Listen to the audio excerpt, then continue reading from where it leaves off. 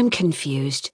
If we're supposed to do what the police say because we have to follow the rules, but we're also supposed to make sure the man doesn't win, what happens when the man tells us to do something? I arched an eyebrow as I glanced at Annie. She stood next to the antique shelf in the library, a book in her hand, and stared out the window at the blowing leaves. 9 years old and full of energy on most days. Today, she seemed more contemplative than anything else. She's been dealing with a lot, including the fact that she can see and talk to ghosts. So I've been going out of my way to spend time with her whenever possible. People say I'm hard to deal with, and they're right. But for some reason, I feel a maternal pull whenever I look at Annie. It's a sobering thought, because before she came on the scene, I wasn't sure I ever wanted kids. She makes me doubt my earlier assertion.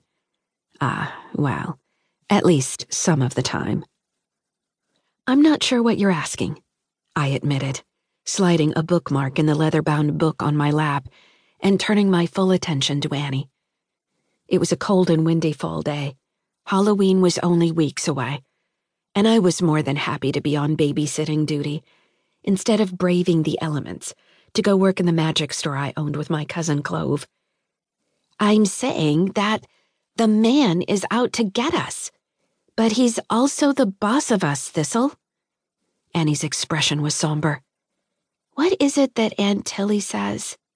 There's a flaw in the logic. She's young, but she's got the mind of a girl twice her age.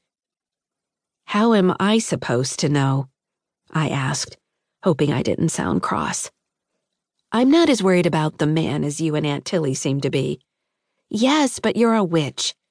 I am a witch. That doesn't mean I care about the man. You're also my babysitter, Annie pressed. My mom always says that I'm supposed to ask an adult if I'm confused, and you're the only adult around. Yep, that's me. My name is Thistle Winchester, and I'm a witch, store owner, babysitter, and apparently a fountain of useless information for young girls with endless amounts of curiosity. That's if Annie Martin is to be believed, that is.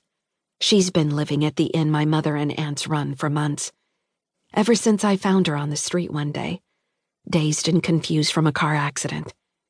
And she's as much a member of the family as the individuals I share genes and bloodlines with. I'm starting to regret agreeing to babysit, I teased, poking her side and grabbing her around the waist so I could wrestle her to the couch. You're asking some really annoying questions. Is that because you can't answer them? I frowned. You spend too much time with Aunt Tilly. You know that, right? Annie immediately started shaking her head. She adored Aunt Tilly. She loved everything about my cantankerous great aunt, including her penchant for finding trouble, and a mouth that refuses to quit even after the batteries have died. Aunt Tilly is the bee's knees. I stilled, surprised. I'm sorry, what? She's the bee's knees, Annie repeated. She told me that, so I know it's true. In the grand scheme of things, being the bee's knees was probably the most harmless tidbit Aunt Tilly had bestowed upon Annie since she joined our cozy family unit. The young girl was like a sponge, soaking up everything the women in my family said. Before joining us, she spent time on the run with her mother. It was a sad and lonely life. Now that she had people fighting to spend time with her, she ate it up. She couldn't get enough of everyone, and loved the fact that we all doted on her. She'd particularly taken a shine to Aunt Tilly. Sadly, my great-aunt can officially lay claim to the worst babysitter ever title. She seems to derive great joy from filling Annie's head with her version of the world according to Aunt Tilly. It's turned into a problem once or twice. Or 10 times. Well, Aunt Tilly is more like Satan's knees. But that's hardly a case for concern today, I said, smiling as Annie rested her head against my shoulder.